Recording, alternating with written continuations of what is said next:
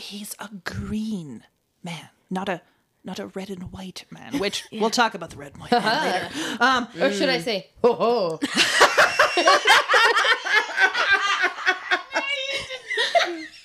Delightful.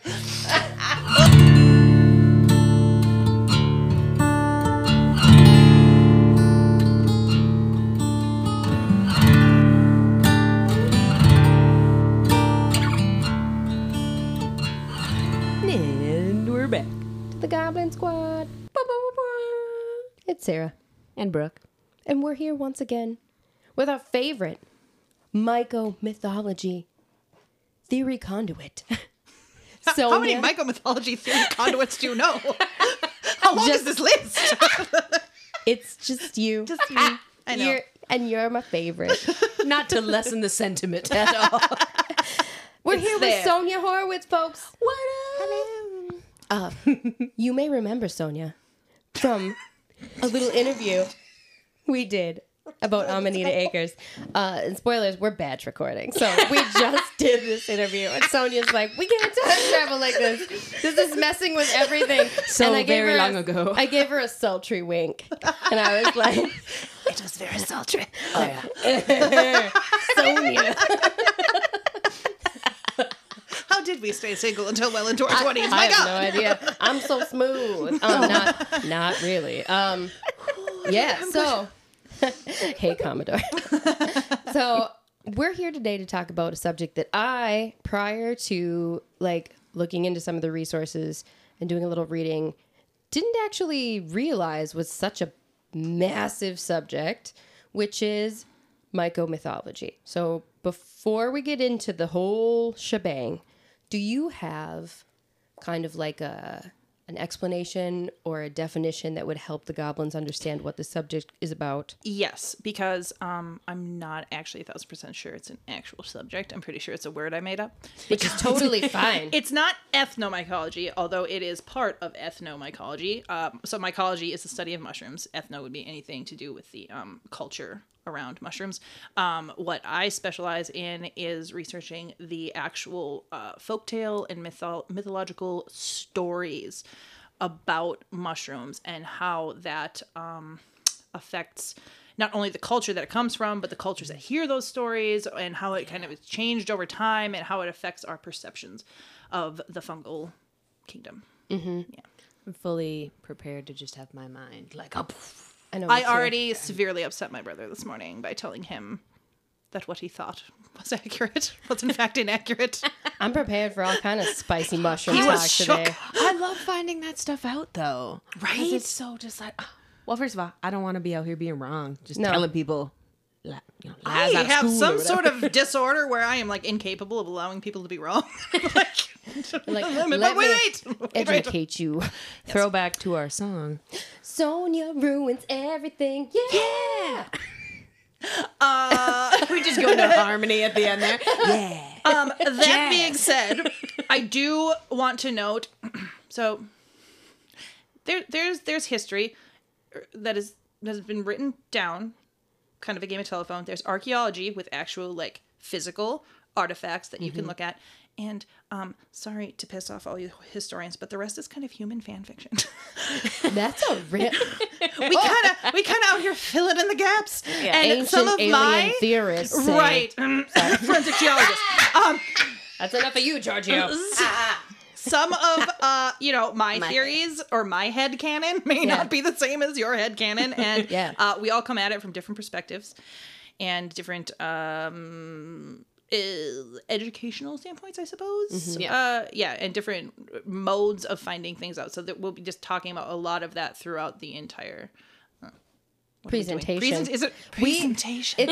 It's not really an interview and it's not really a presentation, but at the same time, Brooke and I are sitting literally on the floor and we're like wrapped. We're like an entertainment. we're here.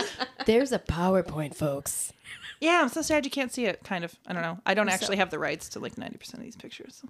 Hey, I'm okay with it's it. how everyone has done PowerPoints through all of our academic The career. Google image. It's how. Yeah. If I It's can what we snag do. it off Google Image. We So- know how to mess up a slideshow. Yeah, we do. Yeah. Okay. Get stupid with it. Where to begin? We have covered the definition. I would personally like to start with any questions that you came into this sure. with. Because even when I do this presentation live, I have my screen up and I'm like, point to what you want me to talk about because I want to talk about what you want to hear about. Okay. Do you have questions that you wanted to start with?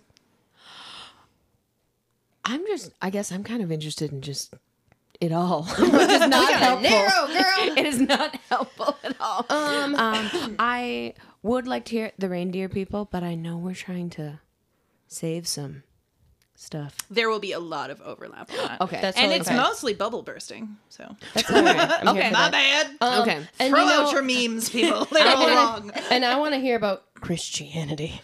Oh yeah. I know we have some there's some highlighted items. Christianity. on this list. Also, the CIA. Let's talk about Everyone that. loves the CIA one. That one has a big. You want to start with the CIA? Yeah, start. I want to start with That's- the we do. CIA. Once upon a time. So The CIA. There was an agency. It was central. somewhat intelligent. Not really. And it was intelligent. an agency. Yes. The eye was questionable. So the CIA one is history. It's very modern history, and you can find this stuff. So most of us all agree on this is what happened with this, but there's some tidbits in the stories that you may or may not know about. So the whole mushrooms and CIA thing goes back to mind control, and that's sort of just a light, a little light mind control. Just Also, always remember my three: classism, racism, and misogyny. They all play. again, into I all of feel it. some merch coming on where it's just a shirt that has Sonia's Why big- has this gone wrong? Pick one. Sonia's top 3 baddies. Oh, Yes. So, and also this one eventually will deal with a Mexican culture, a indigenous Mexican culture. So definitely when you are researching this particular one, because I like this to be kind of a jumping board for everybody. Like, these are the bare facts. You can go, and this is how, these are the questions you need to ask to find out. So make sure that you are actually researching that culture along with researching just what, the Americans went and played with. So, Yes.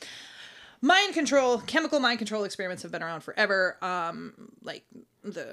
Forever. Everybody's always trying to find a way to make their military, not just physically powerful, but mentally, and to snip off those pesky emotions that they might have. Right. The Third Reich is actually pretty famous for digging into the...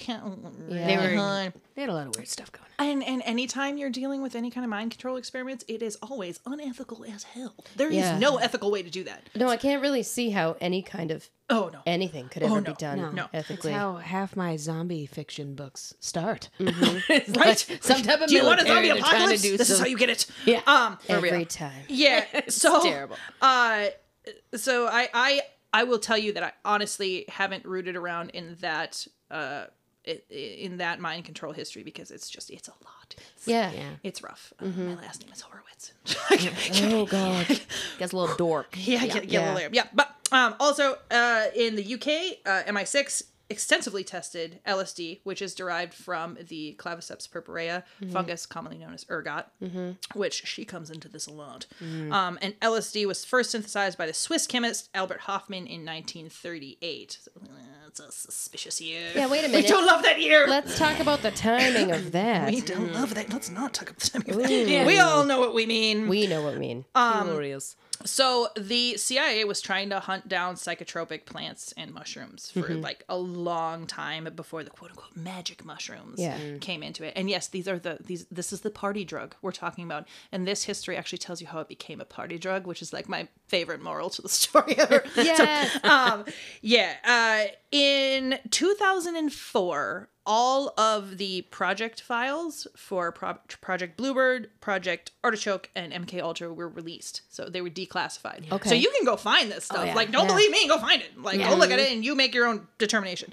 Some interesting books that came out about that MK Ultra shit. Yeah. Oh, yeah. MK Ultra is everybody's favorite conspiracy theory. Yeah. Which is I can lean towards a conspiracy theorist sometimes, but like if you even like dip your toe into the MK Ultra waters, you're like tinfoil hat right away. Wow. Like standard issue.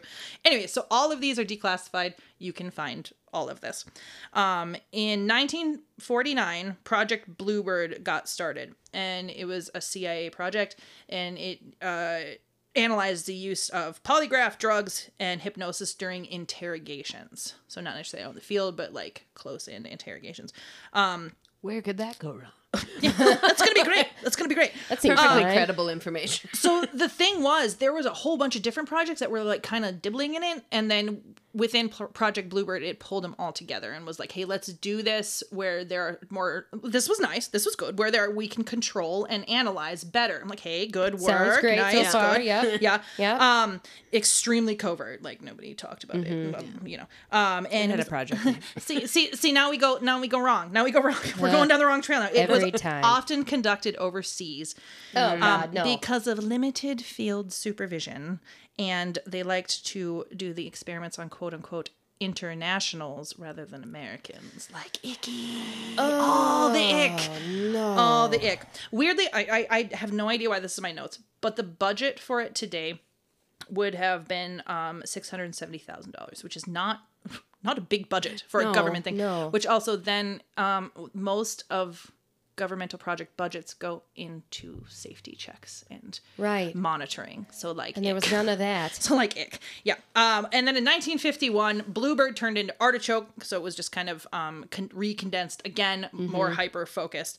And they released files describing interrogation techniques, both through hypnosis and through chemical altering means. And they carried these experiments out on agency volunteers. What? Quotes. So like deep within their contract where nobody would ever find it, they had like some little thing like, oh, by the way, we can spike your coffee. Like they signed it and didn't know about it. What? Yeah. Oh my God. It was carried out between 1951 and 1967. It admits the use of LSD on people who were not aware they were being dosed with LSD. Oh shit. And there was suicide of at least one test subject because he didn't know why he was going crazy. Oh my God. And then other quote unquote unspecified drugs. So like We made them up. we invented Just invented these. them. Brand new. And then off the oven. the other admission is that they admitted they often dispatch Artichoke teams overseas for quote unquote sensitive cases. Oh, no. And again, let's look at those years, 1951 to 1967. Oh, no. There was some stuff going on. After that, kind of during it, Project MK Ultra started to become a thing, and that ran from 1953 to 1973, and it was an offshoot of the Artichoke Bluebird mashup. It's really, you just look it up. There's a lot of lies about it. There's a lot of real information about it. You really have to sift through that with a fine-tooth comb if you're into that sort of thing. Very disturbing. So in 1955, a banker by the name of Gordon Wasson, who will come into our tales very frequently, he took his Wasson. Mr. Wasson. He took his famous mushroom trip in Mexico through the Curandera Maria Sabina. He took that famous magic mushroom trip and wrote about it and everything. 5 months later, the CIA received a cable from Mexico City from the Artichoke team that was stationed there that detailed Wasson's activities. Wasson was not aware, and his team was not aware that this was going on. What? Yeah. And so they deployed Dr. James Moore to make contact with Wasson. And he was like, hey, I'm going to fund your next expedition. Just take me along with you. And I mean, there was like, yeah, sure. Let's go. Hodig says, awesome. Yes. So the whole caveat was that Moore would get to tag along. And the CIA documents that were released prove that neither Wasson nor his team knew that the CIA was going to be involved in this at all. Ooh. They thought he was just another researcher dude. They thought he was just another curious white guy. A colleague. Yeah, exactly. The hilarious thing, though, is that, listen, the energy of psilocybin mushrooms is very far-reaching and very mystical. I am going to state that right off the bat. Mm-hmm. So the entire trip for Moore was horrifically miserable. The plane almost crashed through like severe turbulence. The dude got food poisoning. Oh God. Okay. And then his traveling companions were like, "You are a wet blanket. I do not enjoy your company." So nobody liked this dude. And then they get to where Doña Maria Sabina was going to perform the ceremony, and she was like, "Your vibe is sus." So she gave him like a very tiny amount. She gave him enough of the medicine to disorient him, but not enough He's to just getting like a microdose. but not enough to get the entheogenic vision. Oh, entheogen, you vocab word. Yeah, Means to spark or produce ideas of the divine.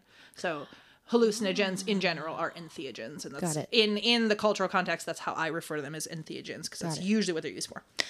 So he like didn't. He didn't have feel the it. experience. He didn't. But he just got sick. He's like, "Wow, my stomach feels terrible, Yes, and I just yeah. need to lay down." But I mean, he still brought a big bag of mushrooms back to of psilocybin mushrooms back to the Like CIA. you do. Yeah, Here, feds. So then, right, handing off our drugs to the feds. Here Yes. you go. So this part's really funny. He brought this big. Every time I try to take a drink of this damn ginger ale, one of these two cuts loose. And then it's up in my sinuses. Oh. All right, I'm fine. All right, big bag of shrooms. Big bag of shrooms to the CIA. So they were trying to synthesize psilocybin, which is a notoriously difficult thing to do. So the CIA like couldn't do it. They couldn't figure it out. Meanwhile, Wasson had sent some samples of this mushroom to his buddy over in Paris, and the dude was like, who doesn't like to be named. So he was like, "Yeah, I can synthesize that," and he did. He successfully cultivated them for the first time outside of their cultural use. And he then sent them to Albert Hoffman, our LSD buddy. Good old Albert. So Shout out. I don't know how Shout many out of to you. Albert. I don't know how many of you fine, upstanding citizens have taken a mushroom trip, but you don't need that many. You don't need that much to yeah. Not really. So Mr. Hoffman, he did a lot of experiments on dogs and cats with it, which I don't know what you were hoping to gain from that. How are you going to get the Are you feedback? taking an interview later? What is? So like My face Frankenstein right now. scientists do. My face is like, what? At least like a dolphin or something. Like, you know, like I think what? he's freaking out, man. That dog looks like he sees something. Schnozberries taste like schnozberries. I mean, for real. So he was like, "Well, this isn't working." So he took 32 fresh mushrooms. Wait, what? 32 fresh mushrooms. Fresh? 32? Based off of cats and dogs, he couldn't Not figure it yeah. out. So he was like, I don't think they're freaking out. He went from 0 to 32 32. fresh.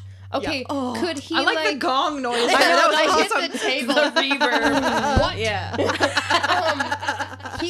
He could like taste the wind. you Yes, know? that's what he said. colors. He said he was nearly swallowed by Mazatec and Aztec themed hallucinations. Really?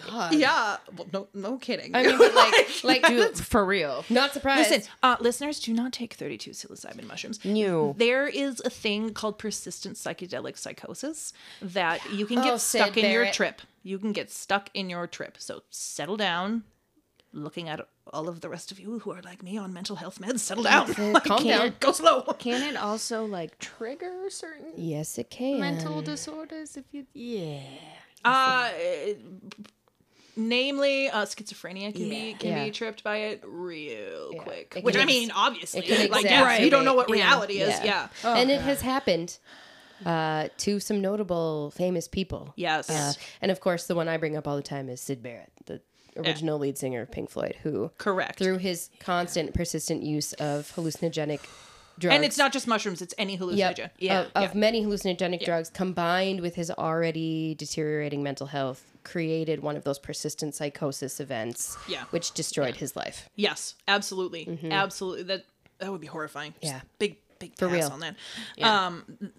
I will say that these mushrooms, the whole history of them, the entire point of them was to be used therapeutically from like the dawn of time. These were used in controlled healing settings. They were used for a purpose, whether that was religious or mental health or however you want to say it.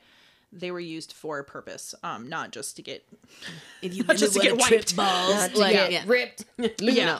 So these are actually sacred mushrooms to the cultures that they originated in. These are sacred, and the CIA went and put its little sticky fingers in there. So An agency. Hoffman was able to isolate the psilocin and the psilocybin. So the psilocin is what your body turns the psilocybin into. So he was able to isolate those compounds. And then Sandoz Pharmaceuticals, which is a German pharmaceutical company, which is still around, they created and marketed Indocybin in 1958 as the synthetic psilocybin. Oh, Yeah. I didn't know that. Yeah. Huh. It's around. 1958, you said? 1958. Oh, yeah. Yeah. The before times. Well, for Germany, the after times. Yes. True. Right. After and before something else. Yeah. So the CIA was all like, fine. And they bought it. They bought some because they're I like, guess we'll buy the fine. German mushroom stuff. So they still wanted this to be a military secret. They still wanted to keep this on the DL. Like the regular people shouldn't know about it. Meanwhile, Lawson's out there writing like Time articles and stuff. Like, man, I had a trip. Like, It was amazing. Everybody should try this. So Wasson, Hoffman, and Graves Robert Graves all kept experimenting on their own and with their friends. Like you do. Like you do.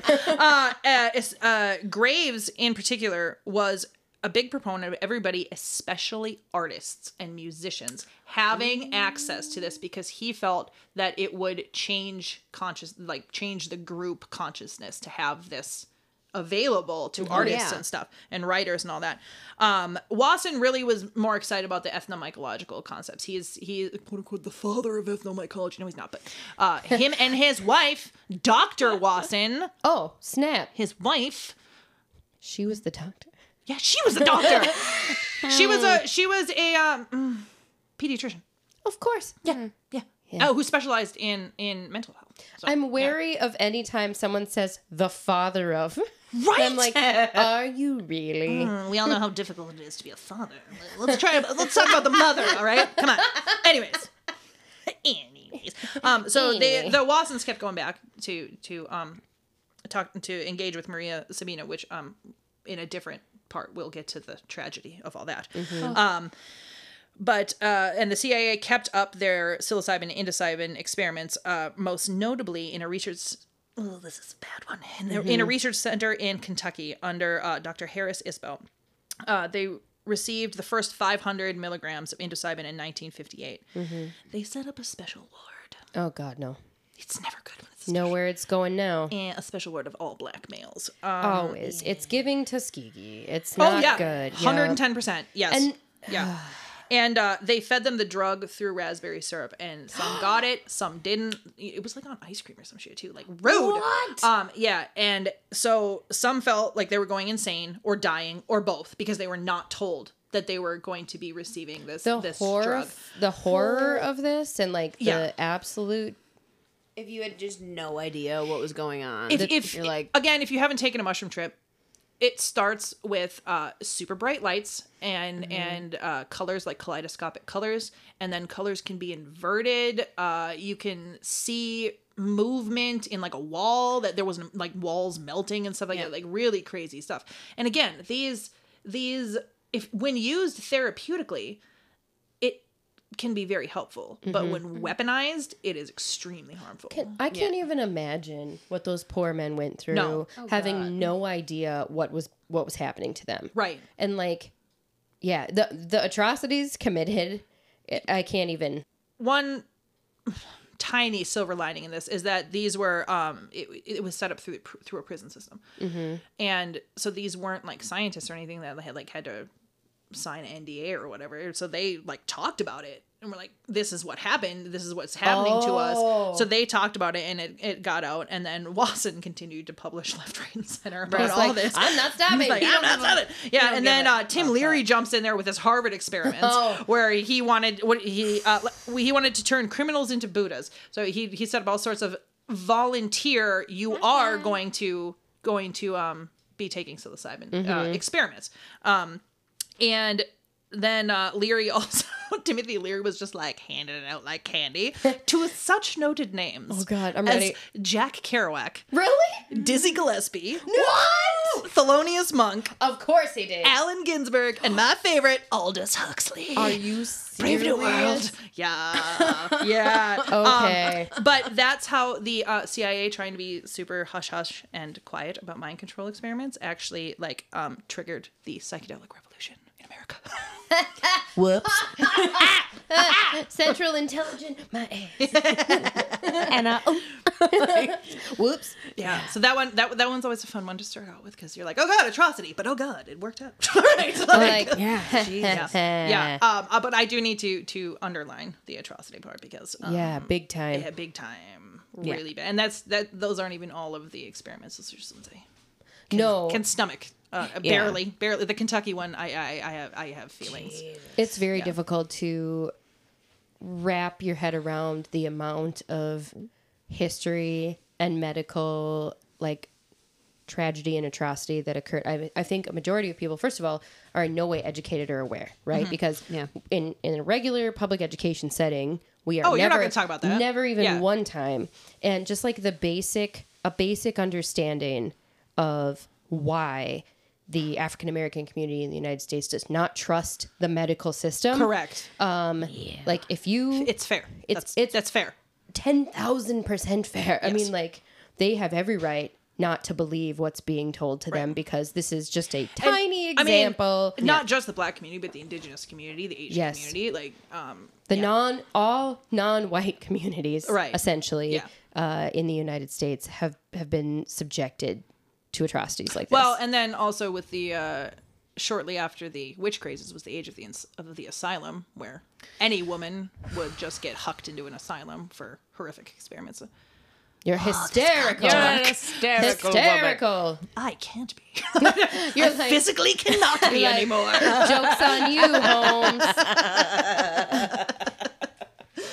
So, the CIA stuff. Oof. Heavy. Very heavy. And it should be heavy. It needs to be treated heavily. There are many publications that tend to either ignore or trauma porn the atrocities. And I don't think it should be treated as either. It should be looked at as a period of history that needs to be analyzed and needs to be...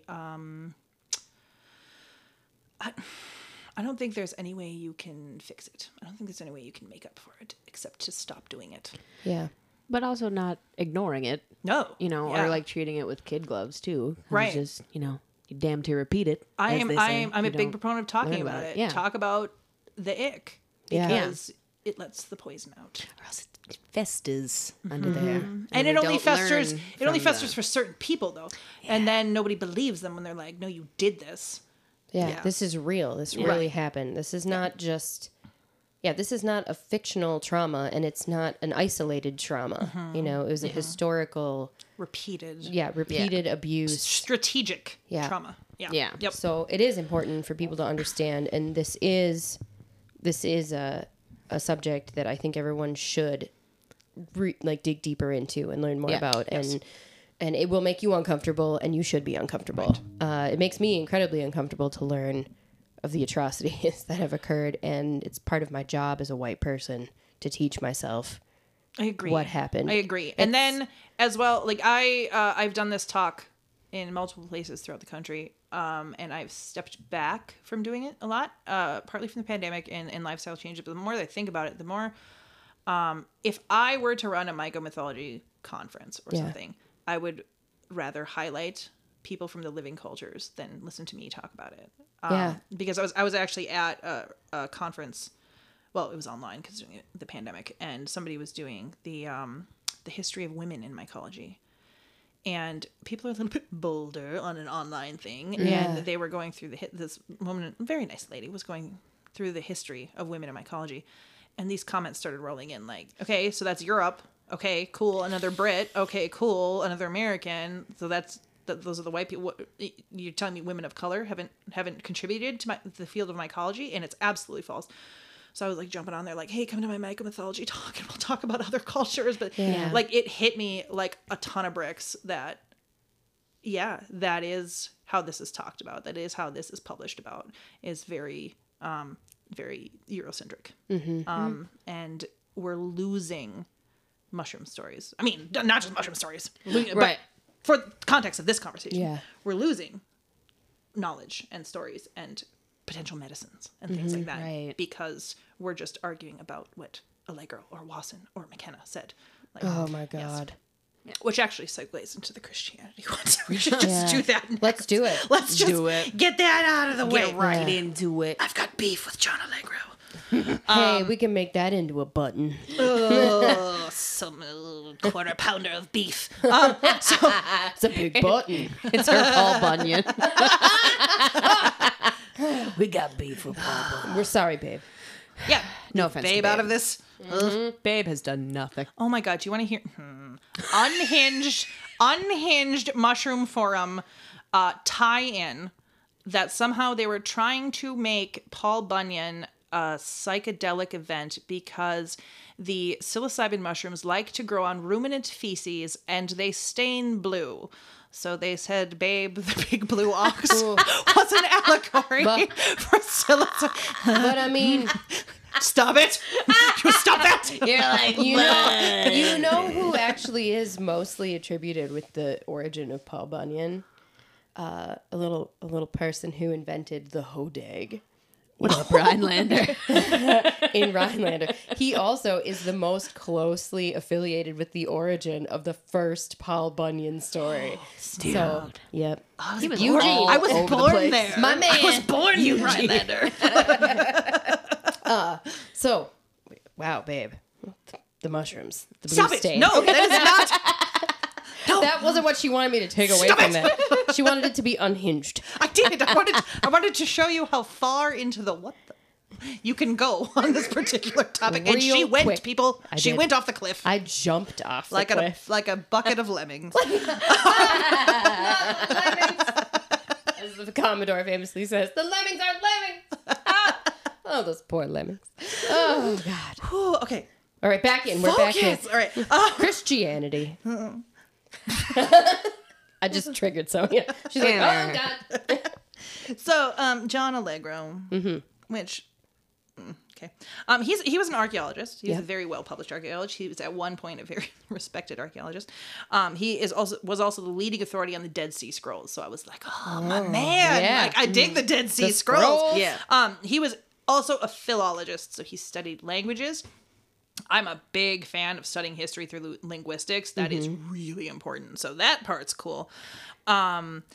So he was a proponent for exploring the Gnostic Christian Gospels that were left out of Catholicism and then therefore got left behind in the Reformation as Yep. well. So he wanted to bring back the, if you don't know what Gnosticism is, it's I would say the mystic side of Christianity. It was very, very early, very early. So in 1970, Allegro published The Sacred Mushroom and the Cross. And in this book, which you can still find very easily, he argued the origins of Christianity lie in Mediterranean fertility cults. And I'll be honest with you, what doesn't lie? Whose origin does not lie in Mediterranean fertility cults? I mean, fair. Yes. What he did, though, was like go all in on the importance of entheogenic substances of any kind. Like he was like, that was what they did. That was how this religion got formed. All of that. He also, in this book, argues that Jesus never existed, but that it was a mythology used to disguise entheogenic usage. Really? Like everything was a fable. And, Yes. Yeah. Yeah. Like, babe. Yes. And the mushroom. You never should I have need told a me. T-shirt with Babe with her tail up, with a little pile and mushrooms growing out of the pile. I need it. Brooke, I'll try. That needs to happen. I would get that tattoo. problem solved. So you can come to the tattoo meetup. We'll have to tell you all about that. Yes. So, it hasn't like entirely been proven wrong because in the human fan fiction that is history, you can't entirely prove everything wrong. But it hasn't entirely been proven wrong, and there's even some new explorations that support some of his ideas, though not all of it. Okay. But then our friend Wasson comes in, Here he comes. party wrecker. Oh, Wasson. Now occurs something called the Wasson-Panofsky interpretation. This was like the great schism of ethnomycology. This was a very big pearl clutching event.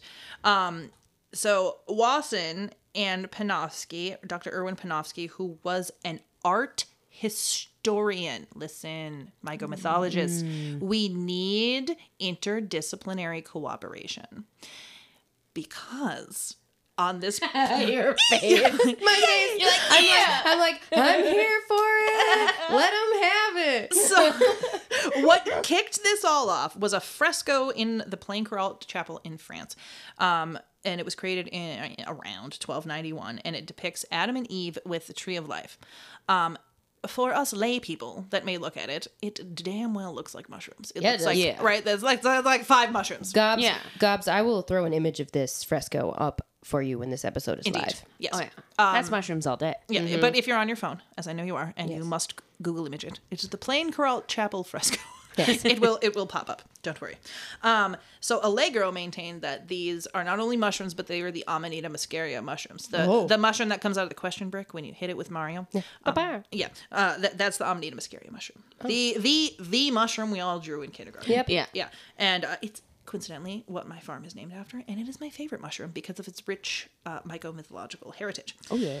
So Wasson and Panofsky were like, that's not a mushroom, that's a stylized pine tree. Because what? Pine A pine tree? I mean, okay. Pine tree. I love these two are like all in, yeah, that's obviously a mushroom. But tree of life is clearly a mushroom. They're like, a pine tree, get the hell out of here. All right. What kind of pine trees? What kind of pine trees were growing in France? That they look like that? In 1291. That is fair. However, the way they reached that conclusion was both through the art style, which I am not a pre-medieval art historian, so I don't know pre-medieval. how they drew it. But the people are peopling, and the snake is snaking, but the pine tree is round. Right. I mean, are those people peopling, though? Those are some... Like, what's happening with Eve there? What's with the skeleton? Yeah. Is that to represent that she's made of a rib? Probably. Sorry. Yeah, I bet it is. Sonia's all right, folks. It was just, I got the maid from the I got a ribs. little misogyny caught in my throat. I'm sorry. Remember the big 3, Gobs. Remember the big 3. So, anyways. Things you had to unlearn as an adult. We actually have the same amount. Thanks, Sunday school, for wrecking my brain. So they further argue that it's pine tree because the pine and pine cones and pineal gland and all that is used for wisdom and intuition and all that. Okay, yeah. So if you go for it from that angle, if you didn't understand shapes, then perhaps. It's not giving tree. But what is it super not? It is super not an apple tree. Oh, no. Like, it is super not a damn apple tree. No. It was never supposed to be an apple. Anyways, so apple trees, they don't fruit from the ground like that. No, I don't even know what that is. It's a mushroom. It's not is giving. What it is. It's a mushroom. You're right. It's 5 mushrooms. You're right. I think that, or like a stylized version of that, is on the cover of the Sacred Mushroom and the Cross. Yeah, book. because it's the big. It's the big one. Like, here's the evidence. This is the evidence. Meanwhile, our historians are like, is it? Are you sure? Is it? Yeah. I'm kind of on the side of it's not a pine tree. I mean, it's definitely not a. It's not an apple tree. If it was a mushroom, it'd be like an oyster mushroom or something that grows in a cluster. It's not an amanita. No, it's definitely not. I don't know what it is. It's giving cultivated like tree that a person. It looks like an artichoke when you grow artichokes. Why does it look... On another sidebar, why does it look like they have little pillows covering their groins? Don't look Modesty. Modesty. I know, but what is that? Where did they get pillows in the garden? Where's the fig leaf at? It is classic fig leaf. Throw pillow. And why is Eve's a different color? All right. And her body's see-through. I know. Yeah, all right. So this is their I just feel like this is a problematic piece of art to base anything off. I feel like it was like an apprentice drew it or something. They're like, you did a good job. Like what if there was the new guy's first day at the fresco? They don't even tell you like who did it. No, like they don't know. No, you don't know who did it. Okay, total sidebar. We're all aware of the Minoans, right? In Crete, and those frescoes that they famously put together, and they're like, this is a prince, and there's a body, and then like a giant muscular arm that doesn't fit with the body at all, and they're like, see how majestic and powerful he was, and I'm like, what the hell are you talking about? And then art historians are like, maybe you just like put it all back together wrong when you did bad reconstruction. Right. Like, you Oh have my no god, idea. always leave room for human error. Like, humans have been fucking up since the dawn of time. Yeah, why do we put this like idea of immediate perfectionism on all art we find as if this is the exact intent that the creator fan fiction. But that it's also like Sonia fact. has her own jingle. Just because it. I'm But prepared. why is it fact? Just because it's old. Yeah, I mean, That. Pick one. Pick one. Sonia's big three. Okay, all right, we gotta keep going. We gotta keep is going. for the witch craze episode and the creation of European colleges. Anyways, okay, so the university system is delightful. I'm not ready. Okay. Anywho, so so to recap, Allegro and theogens, especially mushrooms, were foundational to Judeo-Christian religions. That's his jam. Yeah. Wasson says, they were used because everybody was doing it. But they probably all the cool kids are doing. They probably weren't used in those religions past about 1000 BCE. So that was the great schism of that. And then in 1992, Terence McKenna comes out of left field. Oh boy. With the food of the gods. Yeah. In which the stoned ape theory is. And he did it right because he was like, I'm going to go so prehistoric with this that no one will ever be able to prove me wrong or right. There's nothing you can Hannibal. prove me wrong. So his idea was that when early hominids came out of the forest and into the plains, which you already kind of lost me on that one. Okay. That they were following the herds of large ruminants. Because, Sure. Like we do. We do. And we know what ruminants do. They poo. When they walk through fields. Every 45 minutes, As a sheep poops. Sonia would know. So much feces in my life. First-hand experience. Yeah. So, I mean, just watch a Bear Grylls episode and watch him rifle through some elephant dung to find seeds. Like, it's a thing. Foraging in feces of ruminants is a thing because ruminants are very bad at digesting things. So that is a thing. So his argument is that this early hominid ate the psilocybin mushrooms. And then the brain. And then art and religion and communication and language were all born then, which because there is an inexplainable point in the archaeology where the human brain explodes. And no one can figure this out. McKenna figured it out. And no one can prove this wrong. Right? You can't prove him right. You can't prove him wrong. What are you going to do? Works in his favor on that It one. really does. Listen, it was either the mushrooms or the aliens. Pick one. I'm going shrooms. What if it was both? Oh my god. The aliens brought the mushrooms. Oh, that's a thing. That's a thing. Wait, what? Because She has another book. I am sitting here with a tome of notes. Anyways, I mean, they're more organized than Brooke's notes. it's Which says that's a because I have to present this all the time. So but I look at should the really just tabs. write the book. It's in a binder. Wait, write a book. Jealous. I know. I'm just And never gonna yes. get to it. But yeah, I'll get on it. I'm sorry. Okay, you can write a book, and it will be funny and good. It'll be delightful with all sorts of pine mushroom That imagery. is not a pine tree. It's not. Okay, Wait. sorry. Coming back to the alien thing. Yes. There are mushrooms, fungal spores that can survive in the vacuum of space. So just, Don't you nod your head at me, Brooke. just go ahead and say That was what that was. That was a silent gotcha. so potentially ancient aliens and mycomythology can unite. Fox Mulder over here is like, and I'm like, damn it. It's just mushrooms and water bears, man. They're out there. I personally welcome our overlords, Hey. the water bears. If we, That would be amazing. Anybody here watch Star Trek Discovery? No. Okay. I was a Star Wars. The whole multiple seasons of Star Trek Discovery is based on discovering an interstellar mycelial network that can be used for travel. And what lives in the mycelial network? Tardigrades. Absolutely. Yeah, so anyway, it's not as fringe as me. You're like, Star Scully. Trek It's did just it. Scully here. Yeah. Wants to pretend that it actually is. Anyways. So we bring up the Food of the Gods because in that book, McKenna he explores the use of an entheogenic substance, mushrooms, in the Eucharist. What? As instead of being just a grape juice and weird wafer thing that we do now, Crunchy. that perhaps it was an entheogenic ritual to begin with. Wow. Yeah. The body of Christ. That explains a lot, actually. Doesn't it? Right. I know. Huh. Okay. All right. I'm on board. Shaking it off. Shaking it off. Services were different. Oh, boy. And if you're looking at it from a mycomythological standpoint, there are other points where, like in Eleusis, which McKenna was also a big fan of, looking at the Greek kykeon used in Eleusis and the idea of soma from India, there are psychoactive drinks. Friggin' like every mead in Norse mythology, mead of poetry and all that. Oh, yeah. Like, yeah, there's psychoactive drinks all over the place, and most alcohols are not going to get you to that point. No. But A lot of those old wines they found and tested were infused with so many different things. Right. And- correct. Ooh. Yeah. Yeah. So that's where that came in. And then slide 3.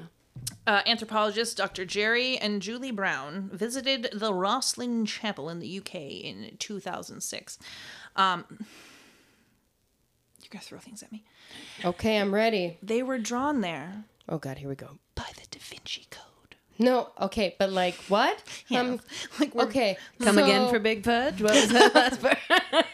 big fans of the Da Vinci Code, the book. Not the theory, the book. I mean, Shout out Tom Hanks. Paul Bettany, what are you doing, man?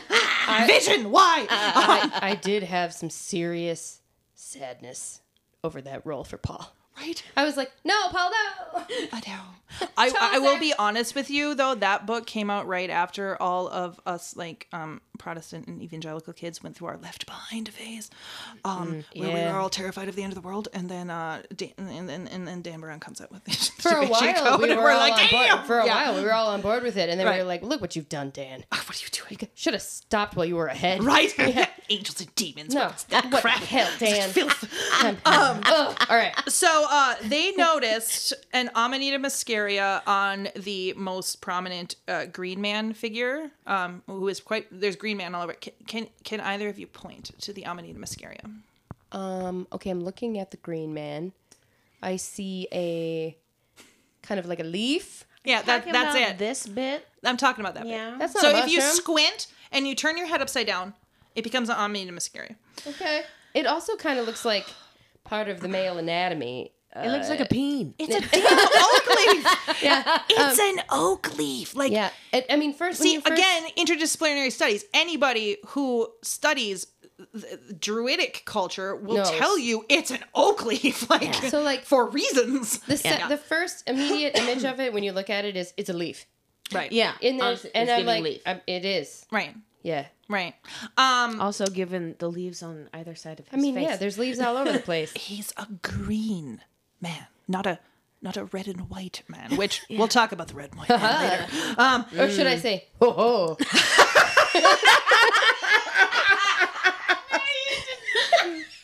Delightful.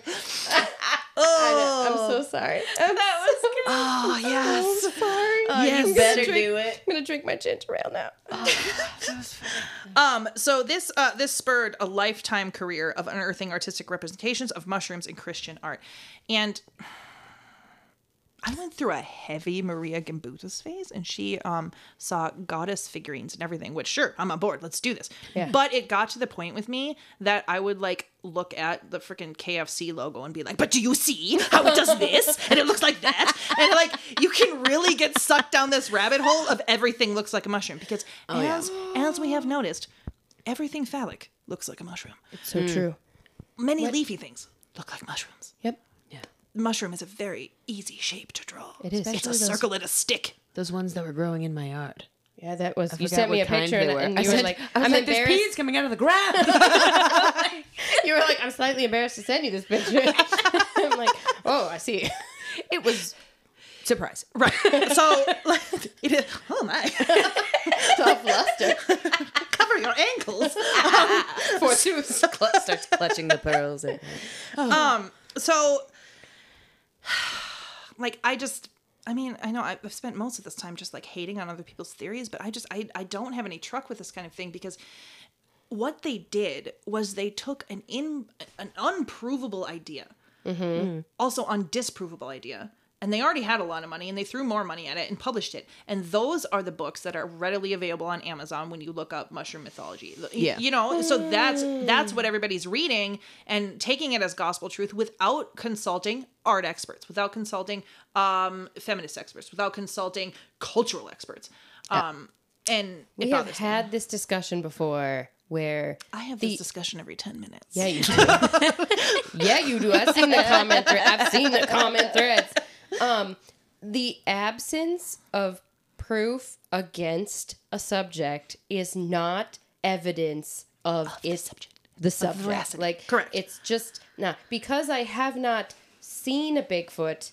Does not mean that because the whole argument of like, well, you don't know that you don't know, like you don't, right? Yeah. Just because no one has proven negative. Okay, well, that's not how the world works. The ownership is not on you if you're not the one making the argument. If you're telling me that oak leaf is a mushroom, I want That is not. It's not a No. mushroom. But in That's the books, reaching. in the books, The other one, I'll they- give the Fresco a second glance. Yeah. well, I'll and that think the about time that. of day. Though we're sitting here in the year of Beyonce 2023, looking at this On Beyonce's internet. Out here. There we are.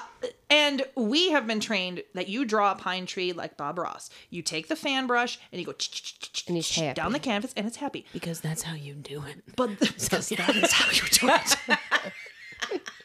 Not me. I take a sage leaf and print it on. Hey, okay, that Yeah.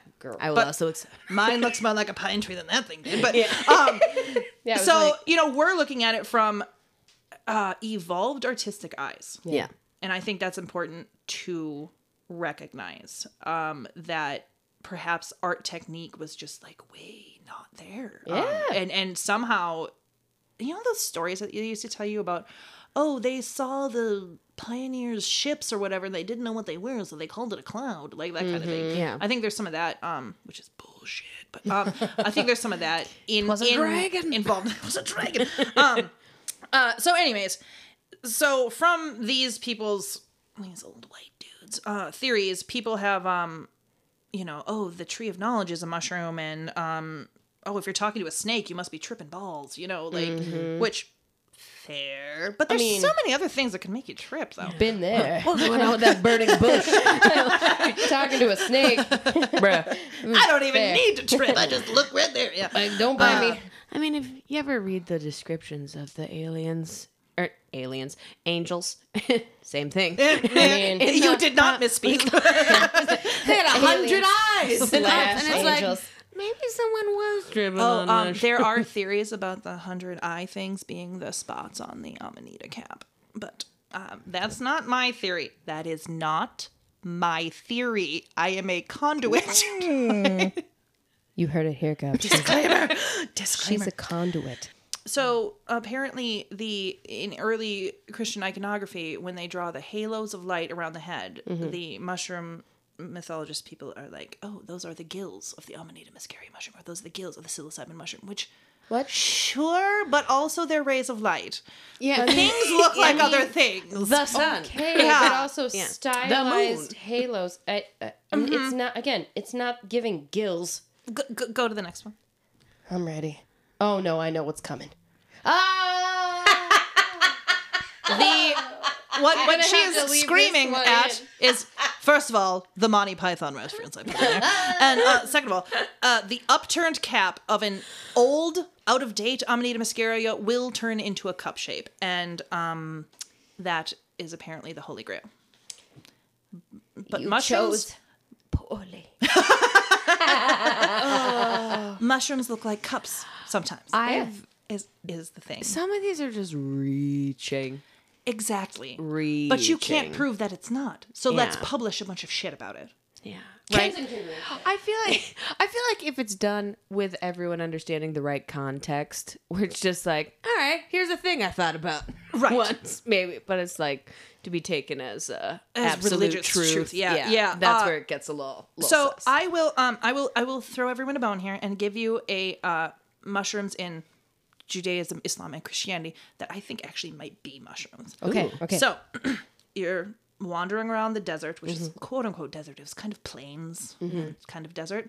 You're a large Israelite crowd around, looking for food and whatnot. Yeah. And overnight, loaves of bread appear on the ground. Literally everyone that has sent me a picture of a giant puffball has been like, I found a loaf of bread on the ground, and it popped up overnight. And then, what do we know about harvesting and using puffballs? You have to do it like that. You have to do it fast. Otherwise, It goes bad, and it is poisonous. Much like the manna in the desert, only lasted one day, and then it was goo. goo. Goo! That's awesome. I believe that was a mushroom. I will throw my hat in the ring on that one and back that as a mushroom. Either a weird slime mold or a puffball situation, something. Yeah. Manna was a mushroom. I will. That's awesome. I know. I needed to give you all one that I actually thought was true. The hand motions that I made when she was like, I'm like, it's gonna be the manna. It's gonna be the and I was just so excited. I was like, oh my god, yes. So that one, I reached that conclusion by coming at it from a mycologist standpoint. Like, I know how puffballs operate. Yeah. Yeah. And that sounds exactly like a puffball to me. And they are friggin' huge. Right? And they could feed Yeah. Yeah, that's lot a of lot people. of food. You can Right. slice And them they like are that, too. extremely nutritious. They would absolutely keep you going. Like, there are enough vitamins and minerals and protein in there that will keep you going. Amazing. So that one I was like. good. It sells books because the conspiracy of it is super sexy. So everyone's like, oh, they covered it up and whatnot. So meanwhile, we have, the indigenous cultures of the Pacific Northwest, or the reindeer people, or indigenous cultures in Africa that have these super cool stories that nobody's talking about, but they're like really cool stories that actually have use. Because I'm a big believer in myths, folk tales especially have a reason. Like the neck, the water beast thing that steals children in the river. That was to make your kid not drown in the river. Don't go in the water. Right. The morality tales. Morality You know, tales. yeah. Exactly. Yeah. So those are the stories that I like the best, are the actual nobody thought the mushroom was actually talking. We're just using it to show you something. It's but as history has progressed, this is straight subjective opinion here, folks, coming from me. It is so the understanding of metaphor, symbolism, satire, and anything that requires subtlety of understanding, in my opinion, seems to be becoming more and more lost as time has moved on. And I love the internet, but It's become more politicized. it is. And there's a lack of understanding of the sharing of knowledge in these different forms. And if you hear it, you repeat it, whether you know the source of it or not. And people no longer really understand the history behind the stories they're hearing and the why things it they're was being told that way. Yes. Yeah. And they take certain things as literal fact instead of understanding, like you said, no, the mushroom wasn't like, hey, bud, what's up? Not really. Not really. But that's not the point. But it's just, I feel like it's getting lost as time progresses, which is scary. Yeah, it is. It's really. Also, people are failing to see mythologies form in real time. Like the Marvel universe is our mythology right now. Ugh. Is our cultural mythology. I didn't think that was going to be that. And people are not listening to the lesson of the Age of Ultron. Oh God, AI. Or But I mean- Thanos had a point. Oh my God, no. Oh my God. So I don't know what you're talking about because I don't watch Marvel. stay away. Stay pure. I watched Thor and it made me very mad. No. Oh, see? Oh, I'm having an existential off the crisis record, right now. I think that the originators of the Thor mythology would actually be super down with how Thor was portrayed. They'd be like, "That's awesome! That's He's excellent. baller. He's the people's people." But Thanos as an allegory for modern politics and previous 20th century politics. Don't look too hard at Guardians of the Galaxy 2, please. Oh my god. Okay. Okay, I don't just ruin everything for all of you. Yeah, I ruin it for me. everything. I can't watch Monty Python and the Holy Grail without like having an existential Your crisis. kids are like, Mom, we love Iron Man. Stop it right now. Mom. They're wow. so funny because if they're talking about something, they're like, so I was thinking about Loki, not movie Loki, mythology Loki. They're like, stop right now, Mom. Not Stop Sonia right now, Mom. My mind is like reeling right now. Where I'm like, oh my god. This whole talk is like a mushroom trip, to be very honest. But also, your mycelial network is expanding to absorb other ideas. I'm such a, I can't. This is why we need to film this podcast because my facial expressions. Oh, I know what I look like, and I look like Dick Roman from Supernatural. my top teeth only smile. Oh yeah. Okay, but to be fair, who voiced Ultron? I don't remember his name, but I love him, and he's so frightening. He scares me a little. Our patron saint. Why am I blanking on his name all of a sudden? He has the best voice of all time from The Blacklist. Right, James Spader. James Spader. Right. So Wasn't to he be fucking Hades? Lizard King. Wasn't he Hades? No, was that we do not speak the name of Hades. That was James Woods. Oh. Okay, so James Spader is the voice of Ultron, and if AI sounded like James Spader, I'd be like, well, my time was been a good here. run. I guess Deeper into the woods I go. I'll just do whatever. I'll just Away do from the whatever you Wi-Fi say, signals. James. He's one of those voices where you're like, why do I love it? You're so weird. But I do. The Blacklist, the show, wouldn't have made it for as long as it was without the voice of James Spader. Just saying. Anyways, back on track. Jesus. Here we are. Okay, the bless cup. it. The cup. That was the end of the Christianity segment. And do you see what happened there? Is like we started it with the maybe pine cone, maybe mushroom, maybe pom poms or whatever it was, and then we got to James Spader, and that is kind of how this section of mycomythology does. It just goes so far off the rails. It goes so unhinged. The thought bubble to connect those. Like amazing. Through loose word association, we went from pine cone tree of life to James Spader. I feel like my job is done here. Actually, well done, everyone. So the next area that was chosen to explore was Eastern Europe and Russia. Yeah. So in Eastern Europe and Russia, there is still and has always been a very vibrant mushroom culture. A lot of Western European cultures became very mycophobic, very much like we don't touch mushrooms. Like, I mean, how many of you were told don't touch mushrooms? My whole 100%. life, because Yeah. there You was no can knowledge, touch every mushroom. which most people don't know. Pet them. Enjoy them. I Don't have- eat them. I have people send me messages asking me for mushroom ID, which is totally normal, except for I'm not a mushroom expert, so I cannot tell you this. But it's always like, my kid touched it. Should I be worried? And my answer always is no. Just wash your hands. And even then, like, for Yeah. real, because my little nephew, Clay, loves mushrooms. And he finds Yes. them and he Good goes, job, Clay. He goes, Auntie, mushroom. And then immediately stabs it. And I'm like, honey, wait, let me look at it first. And he's like, oh, and he goes, sorry, mushroom. Yeah. Well, give the kids some puffballs because they like to be poked. So I'm gonna. He will spray. Just don't inhale the puffball spores because that's just a It's not an allergen so much as it's the size of the spore is an irritant. Oh, got Yeah, it. that's the Okay. problem with that one. But yes, you can touch any damn mushroom you want. I mean, barring the idea that you might be like allergic to it. Yeah, That's, like an that's a open- you problem at that point. You have But, like an open wound or something. well, even that, you'd be alright. To be fair, I didn't know that until right now.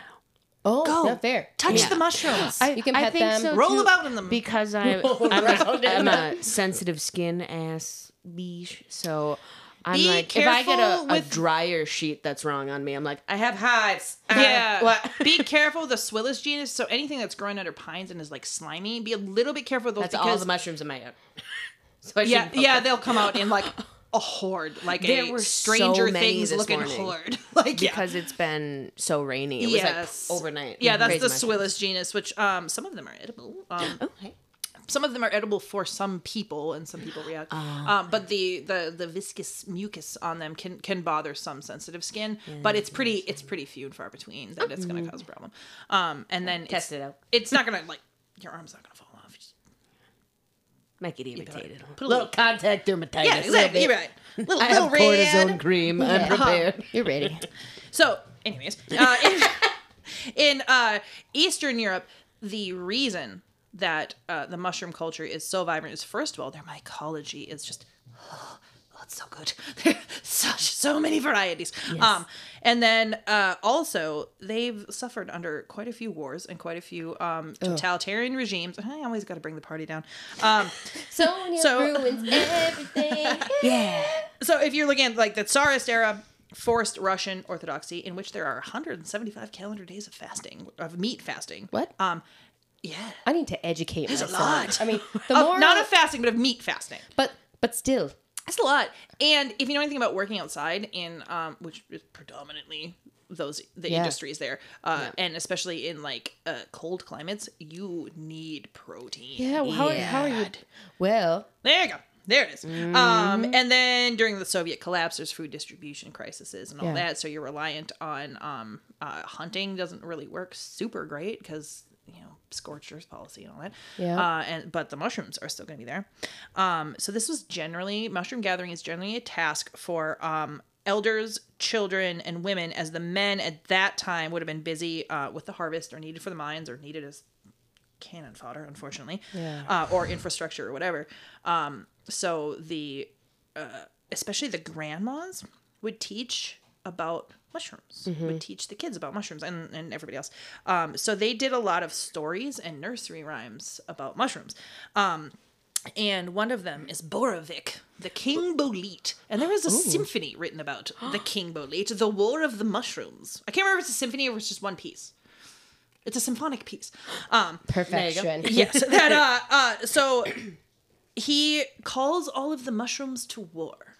And all these mushrooms send emissaries or show up, depending on how you translate it, and they're giving excuses like, oh, this inky cap is too weak, oh, the chanterelle is too fancy, like they can't, there's a reason they can't go to war. And the only one that agrees to go to war is a Lactarius resimus, and it's a delicious edible mushroom and a very a prolific edible mushroom. So it was a really important protein source. And that was the one that was like, yeah, I'll go to war. So he is like a staunch, loyal friend, and you can find him in the woods. So I love this so much. I know. Why am I getting emotional right now?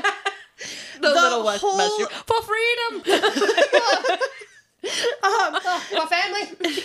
Okay, I'm all right. I'm coming back. And also, that little guy was a representative of the proletariat of the people. He was a mushroom of the people. Yeah. So the kids, much like a Dr. Seuss book, they learned rhyming, they learned meter, they learned words, and they learned to have a very close, cozy familiarity with the names of mushrooms and descriptions of mushrooms. I love this. And it was also probably a commentary on classism, but the big three. Remember, goblin children, Sonia's big three. What? Yeah. So what we see in the Eastern European and the Russian mythologies and folklores is that the mushrooms aren't necessarily characters, aside from Borovik.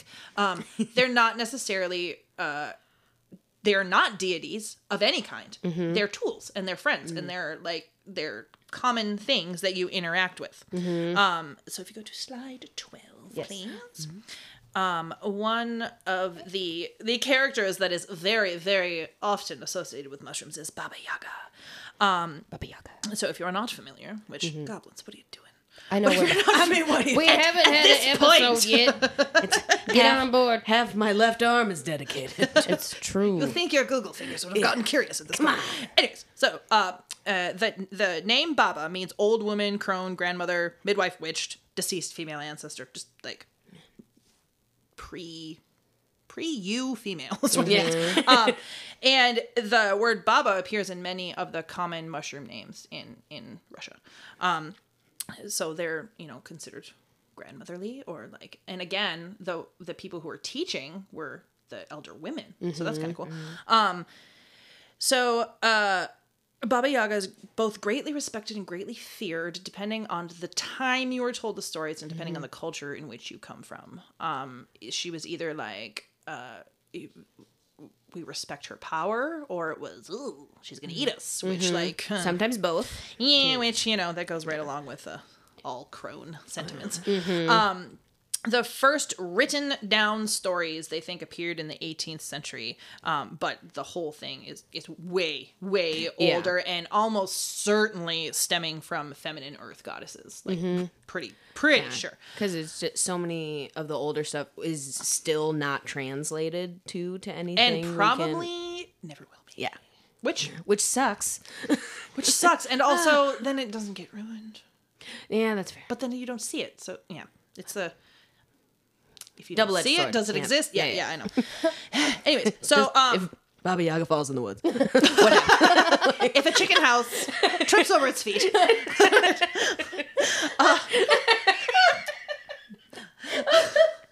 Will it eat children? These are the questions, people. Oh my god. So good. so generally, Baba Yaga, the character, is depicted as a trickster. She can be very helpful if you do your homework, and she can also kill you if you don't do your homework. I mean, And seems very Eastern European. also, It's giving Russia. what do we know about mushroom foraging? You need to do your homework. You need to do your damn homework. or it can kill you. Yes. So yeah, that she is very, very connected to mushrooms in that aspect. Really connected to the forest as a whole in that aspect. Don't go in there being an idiot. Like, be respectful. Yeah. Yep. So she's often depicted with lots of mushrooms. I think a few characters, she's like, bring me this mushroom or whatever. So again, they're tools and they're just like ingredients and things that are used. They're not like a special thing. They're just mushrooms. If we go to slide 13, I really enjoy this character. He's a Russian guardian of the forest, and he's the Leshy. And I love his him. hair. I know, he's wonderful. The Leshy. So they're guardians of the forest, and they were said to control who got the harvest. So who, like, the deer would appear in front of this guy, or the mushrooms would go to this kid, they would appear. They are also tricksters, and they can lead you deeper and deeper into the woods through calls, songs, and other sounds. There's a lot of Appalachian lore that echoes that. Oh, we know. A lot. Don't even. And Don't you leave know your what's shoes out. funny? just like a couple weeks ago, my son and I were out foraging mushrooms, and he's like, "Ooh, there's a mushroom. Ooh, there's a mushroom. Ooh, there's a mushroom." He's like, he looks up, he's like, "I see why people could get very lost mushroom hunting," and that's very accurate. So he may also be a morality tale about foraging. Of pay attention. Pay attention to where you have been and where you are going. Emotionally intelligent of a little 11-year-old child. Spoilers. Sonia's kids are the best. Oh my god. Yeah, they are. So the Leshy can turn into he's a shapeshifter. He can turn a lot of things, but he really likes to turn into mushrooms. That's one of his big things.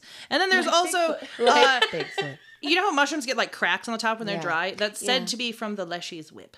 I don't know what he's whipping. I don't know why he's whipping mushrooms, but that's Okay. what it is. So it's like, right? It's like the Leshy was there at some point. So pay attention. So watch out. Yeah. Yep. Interesting. Yeah. Okay. I'm And gonna be then- looking for little I stray don't know if she's on the next slide. She is not. I didn't put a picture of her up there. Okay. So we're going to jump to the Baltic region.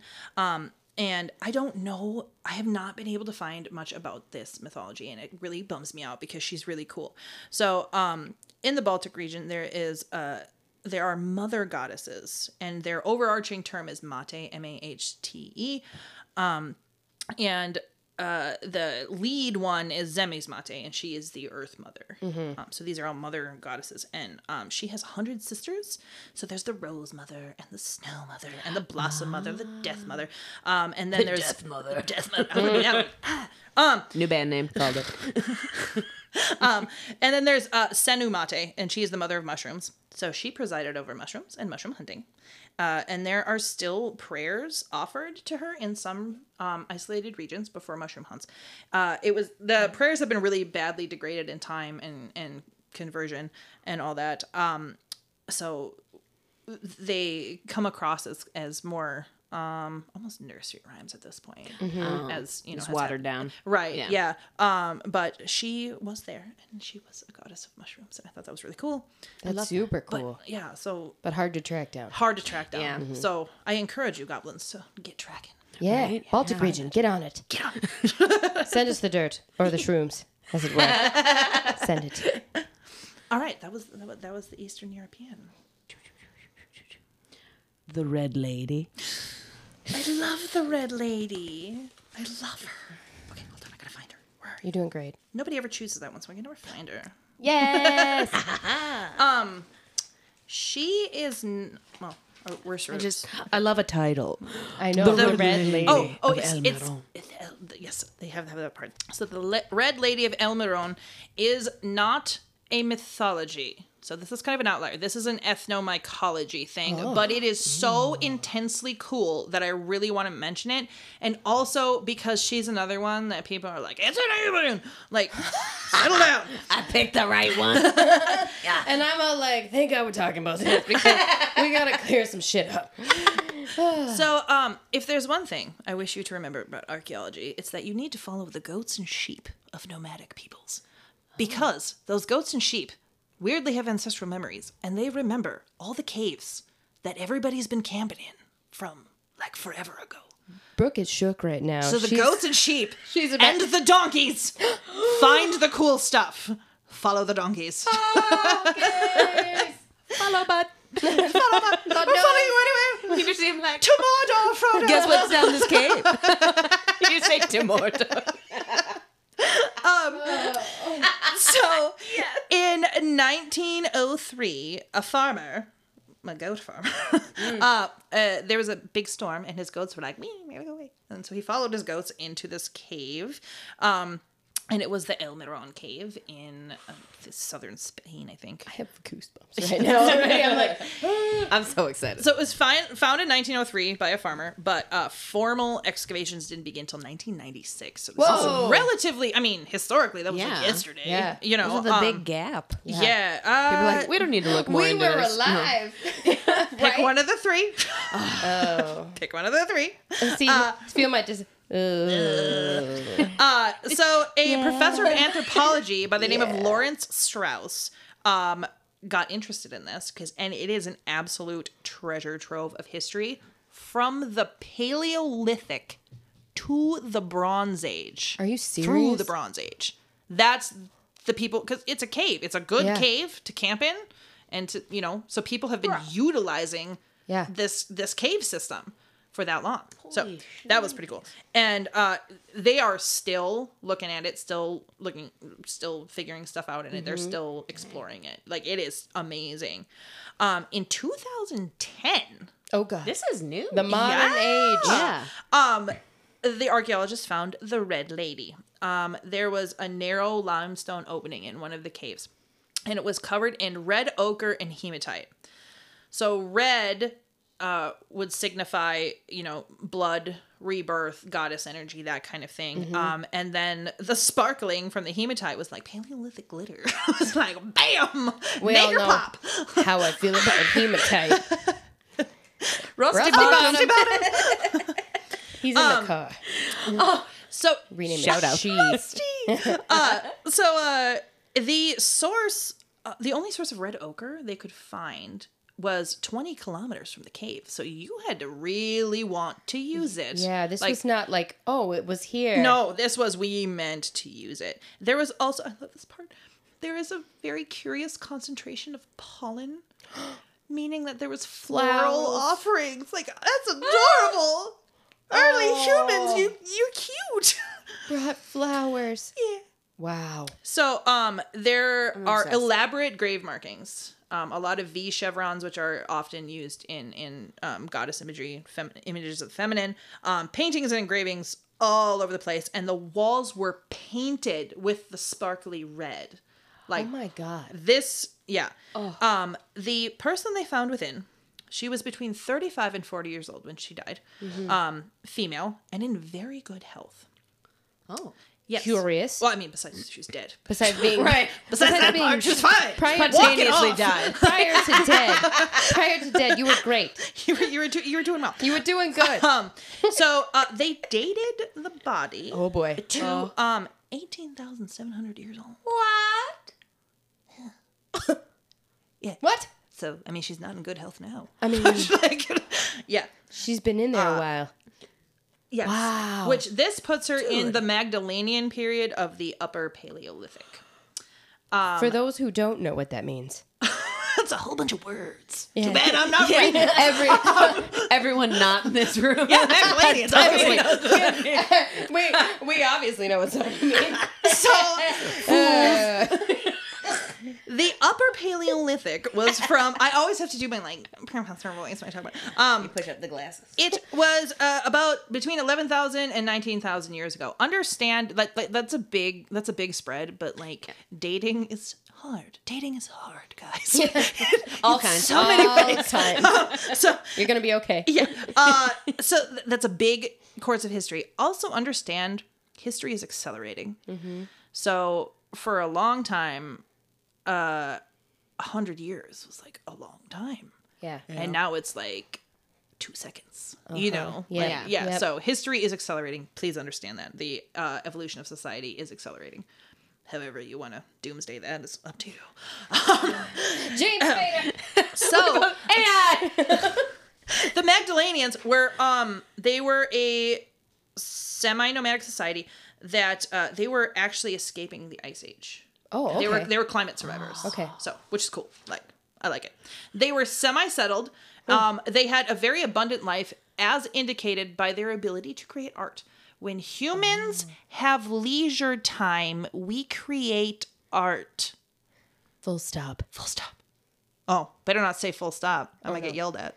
Never mind. Don't say full stop. Anyways, no. Gonna get yelled at. So there was a big population boom in humanity from around 150,000 to 50,000 years ago. There's huge advancements in artistic realism. So the pine trees, look like pine trees. Snowberries. I have various arts on me, tattooed on me. Oh, you do? That are from that period, the reindeers. And there's the beginnings of religious expression as well. It's not just art for communication, it's beginning of religious expression.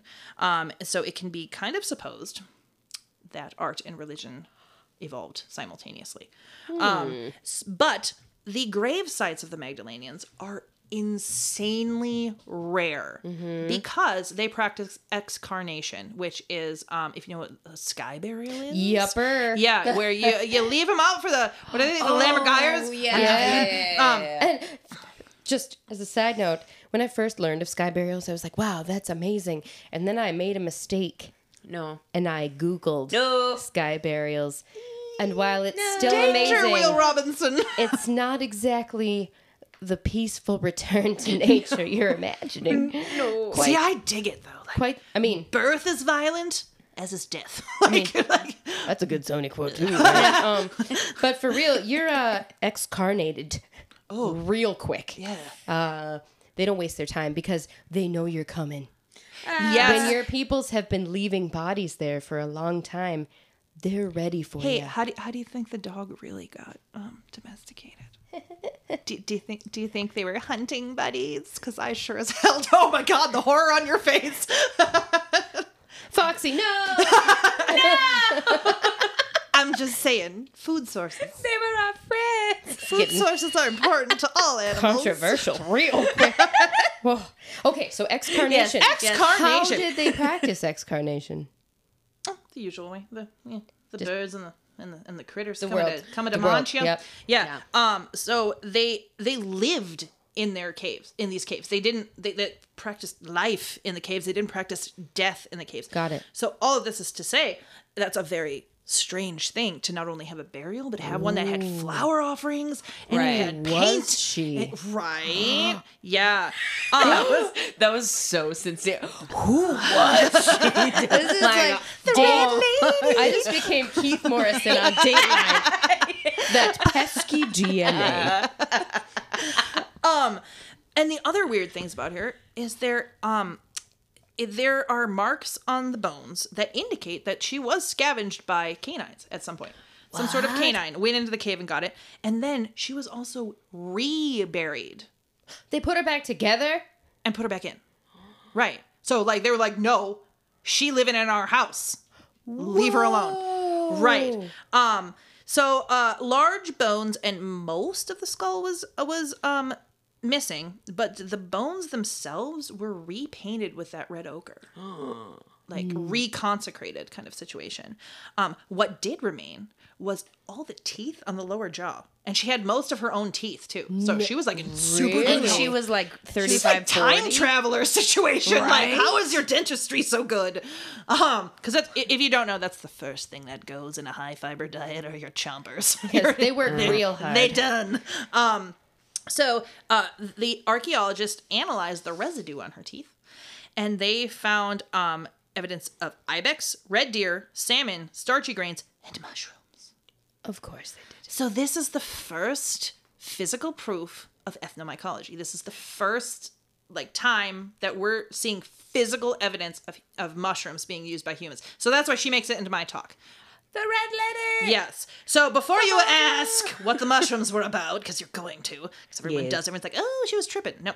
So there are spores of some kind of bolete, which is which are the non-gilled cap and stem mushrooms, which are among the most edible. Like you just eat those. And then there were also some gilled mushrooms, but they are not able to really narrow it down much more than that as the species or whatever. Both orders contain toxic, edible, and psychoactive mushrooms. So the exact species isn't identified, and the context of consumption is not known. So if anybody memes you and is like, oh, the red lady was about Amanita mosquito. No, it wasn't. Stop it. She was eating food.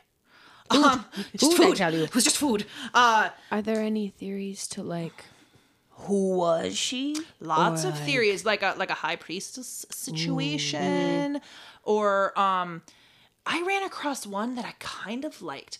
That if a virus or a sickness or something came and hit your clan, and only one person was left alive, that person would become holy in some. You know what I'm saying? I liked that theory. I thought that was interesting. But then. And then I guess with excarnation, you wouldn't notice if there was a lot of deaths prior to that. Yeah. So I'm really intrigued by that idea. But yeah, she could have been a lot of things. That's so interesting. Yeah. Just how venerated. This Right. For people who don't mystical practice lady in the burial. cave is. Yeah. That's nobody ever asked about that one.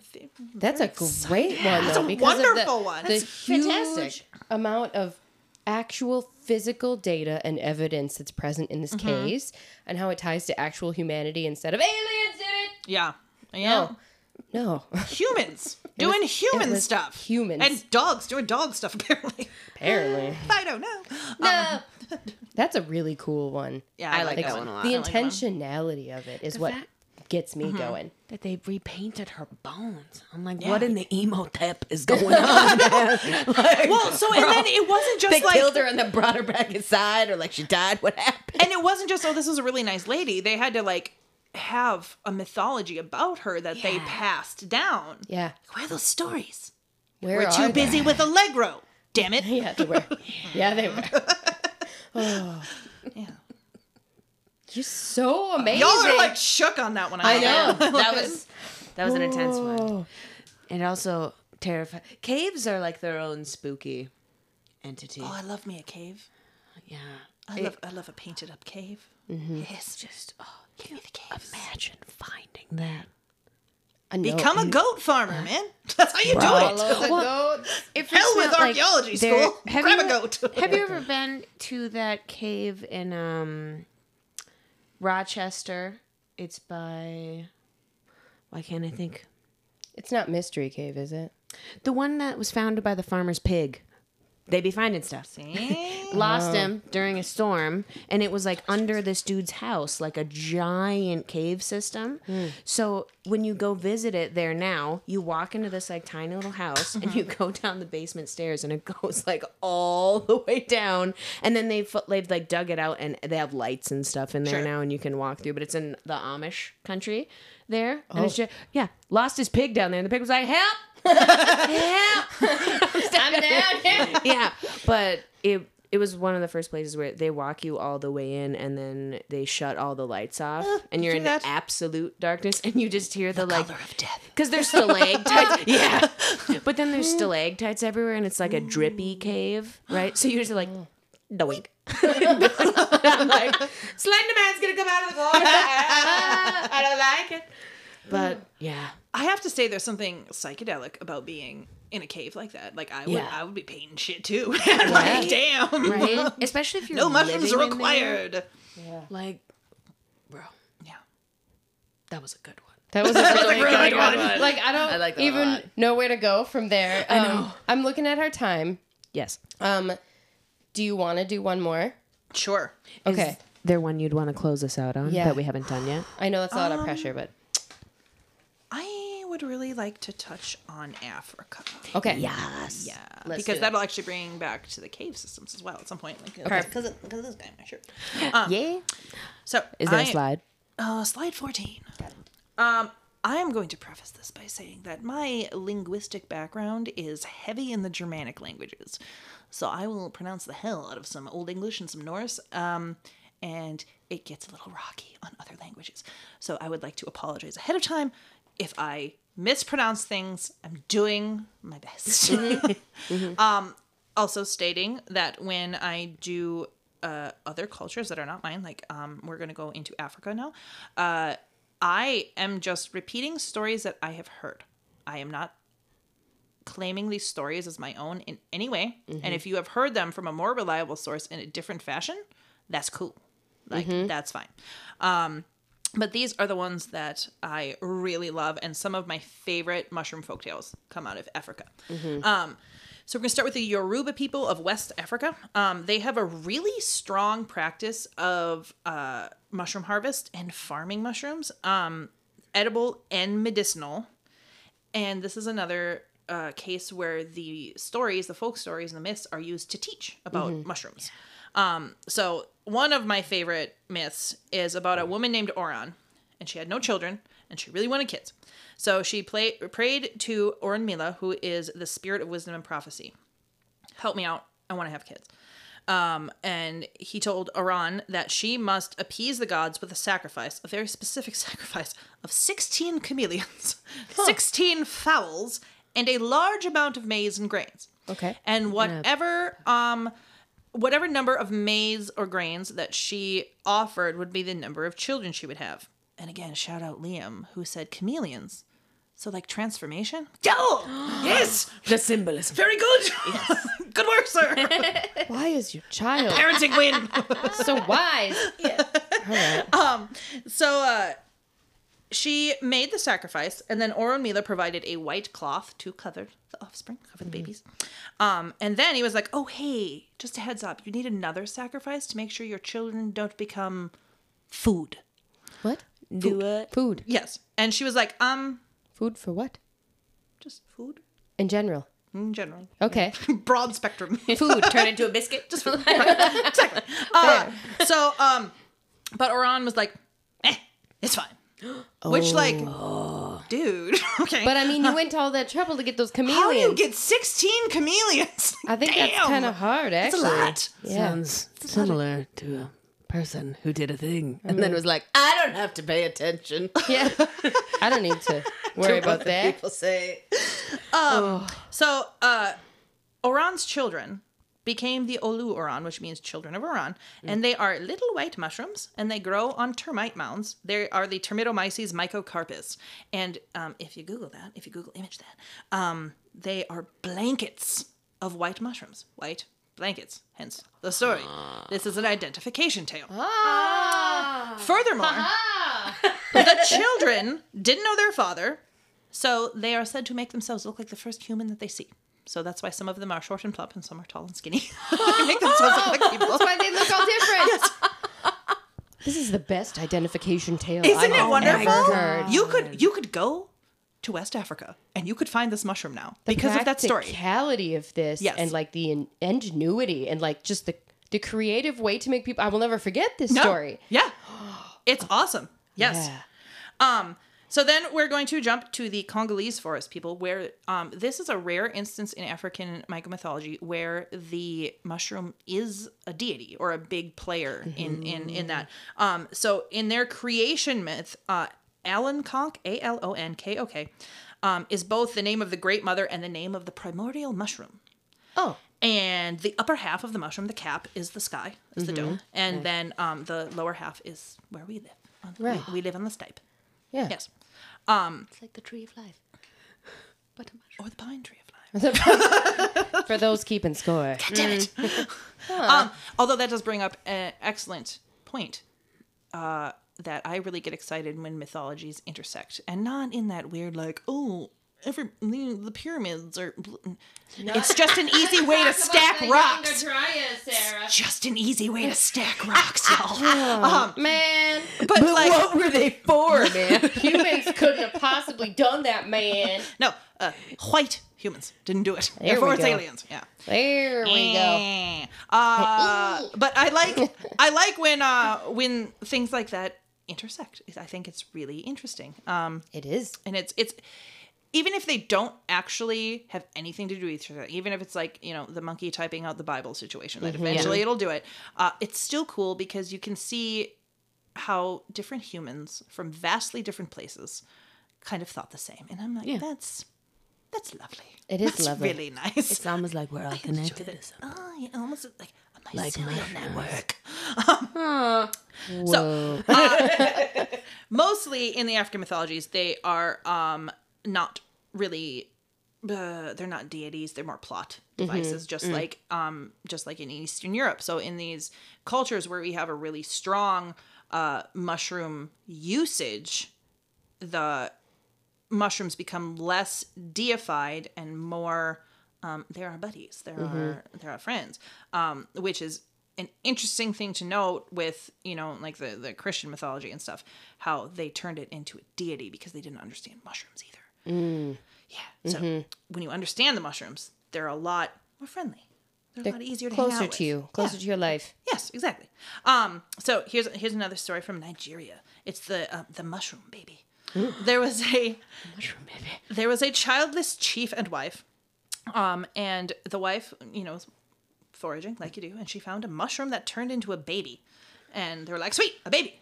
It's ours now. Take us home." We wanted one of these. Awesome.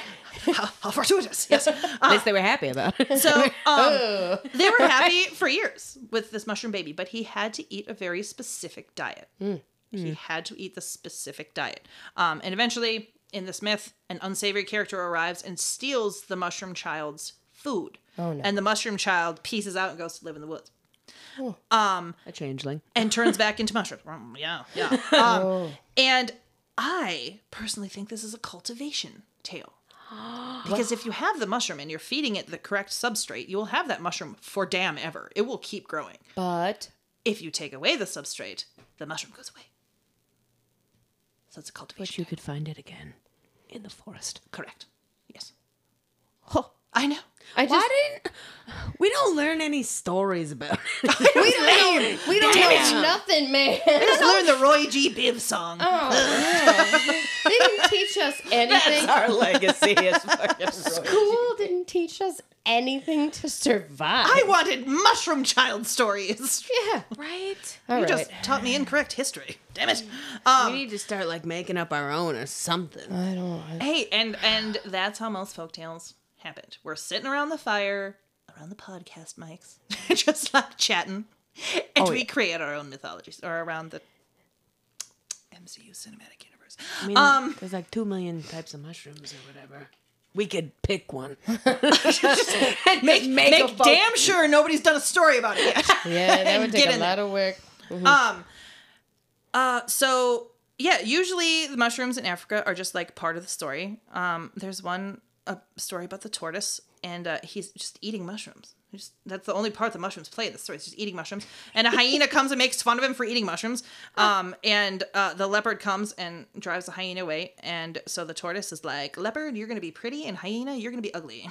Oh, And that's the extent of that's it. what you get for making fun of the tortoise for eating the mushrooms. Throwing shade. And then the Khoisan people of the Kalahari, they have a legend of the lightning bird, which is just, it's the thunderbird. It's, you know, thunderbird, lightning bird, same thing. And the desert truffles that you can find are the eggs of the lightning bird, which makes sense because you look for them after storms. So It makes so much sense. that's a strategy folktale of how to find them. I'm obsessed with these. I Yes. could listen to these all day. I think this is the final story I have. Yeah, from Africa. And it's the Yoruban people again. The Yoruban people are many different tribes, kind of like the Sami are like many different tribes. Yeah. But they're the Yoruban people, and sometimes they fought. You know, so that Efanalea tribe was fleeing from another tribe, and they got to this fork in the trail, and they're like, and the other guys are coming in hot behind them, and they're like, we gotta get out of here. So they ran one way, and they prayed to the forest buddies to help out, and the mushrooms came and grew behind them. Oh. Because if you came to that fork and you were chasing somebody, like, they obviously didn't go that way because those mushrooms aren't all squished. So the mushrooms grew in behind them, and they got away from the other tribe. And now the Ifanalea tribe will not eat that type of mushroom because it saved them. Huh. And I love it. Good looking out. Good looking out mushrooms. Dude. See, this is why this is... I would so much rather talk about the archaeology and the living stories that we can still talk to people and still hear these stories than about freaking everyone's crackpot theories. Yeah. Alien mushroom They're juice. so good. Yeah. Then if I teach you nothing else, goblins, this is what I wish to teach you. Also, in Africa, in Algeria, slide 15, please. Yes. We find potentially the oldest depiction or the oldest indication of entheogenic mushroom use. And it is in the Tassili Plateau of Algeria. It's a cave system with paintings and petroglyphs dating back between 6,000 and 9,000 BCE, and it was discovered in 1910 by goats. By the goats. Come on, goats. Goats, friend to mushrooms everywhere. Yeah. It's currently in the Saharan desert. But the paintings depict a much more abundant ecosystem at that point. Dang, desertification. Desertification. So there's hundreds of scenes of hunting and harvest and adoration and offerings, and mushrooms are a recurring motif. The most famous of which is the bee shaman, which indicates a relationship between mushrooms and bees as well. So this guy looks like a wasp kind of situation, right? Yeah. And then he has little mushrooms growing all over him, and they're mushrums. Those are absolutely mushrooms. Those are mushrooms. Like, that's not a... Nope. We're not wondering. He's covered with mushrooms. Does he have like a mushroom, like, nunchuck situation? Ninja star happening? Yeah, his fingers are mushrooms. he's, like, yeah. spinning. Yeah. Oh, it's a fidget fingers. spinner. I was like, it looks like first he's fidget like spinner. spinning like a Yeah. mushroom weapon. Yeah, he's covered with them. Yeah. So he's definitely... And they think that was depicting a either a deity or a shaman. Okay. And so interestingly, mushrooms can be preserved in honey quite well. Both food mushrooms and fun mushrooms. And they will retain their funness. So they can be preserved in in honey, and it is a common thing. Right. Also, I don't know if you know this, but bees do eat off of mycelium for important nutrients. What? Myceliums are important to the bees. What?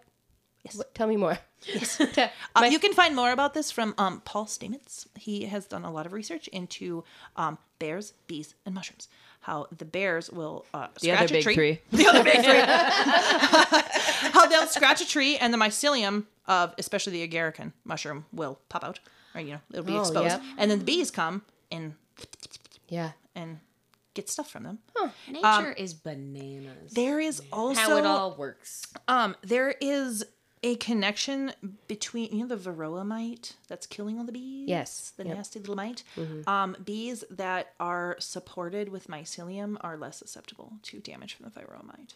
Mm-hmm. So, mushrooms will save the world. Pollinator problem? Mushrooms got you. Which really cheeses my goat about that damn new show that Jesus, my God. that what's the new one? The Last of Us, where they're like, oh, the fungus is evil. Yeah. Go to hell. It's not a good vibe for fungus. It's not. It is for Pedro Pascal. It is for Pedro What is Pascal. not a good vibe for Pedro Pascal? Damn. But yeah, it definitely puts a stank on mushrooms for people that Yeah. don't, that already maybe were a little like mushrooms are sus, and now they're like, Yes. look, they're Yes. gonna colonize us. I've and we're seen gonna-" so many on people that stay off the mushroom forums. Stay off the mushroom forums. She Nothing said it twice. good happens on mushroom forums. I am off all of them, except sometimes they pop up in my feed because the algorithm be algorithming. they find you. Yeah. And somebody will put up a funky looking mushroom, and it's just like a freaking inky cap or something. And Yeah. I'm like, oh, it's the last of us. It's gonna kill us all. And I'm like, hate for you to find cordyceps mushrooms. Again, how a lot of my zombie books start. Right. But cordyceps is actually really good medicinal. It boosts your energy and like can be a mood stabilizer. Yeah. So like, what the hell? It's all fiction. Why are we still doing this? Yeah. But it was creepy in The Last of Us. And again, I can recognize it for a show and enjoy Right. it. And I'm it- not going on forums. A rare trait, it seems. We're circling back here because you have critical thinking skills. Now, for those people who do not have critical thinking skills and There's an alarming amount, you guys. Let's come on. consume media without assessing media, they can look at this and go, oh my God, this fictional story must be based on some kind of fact.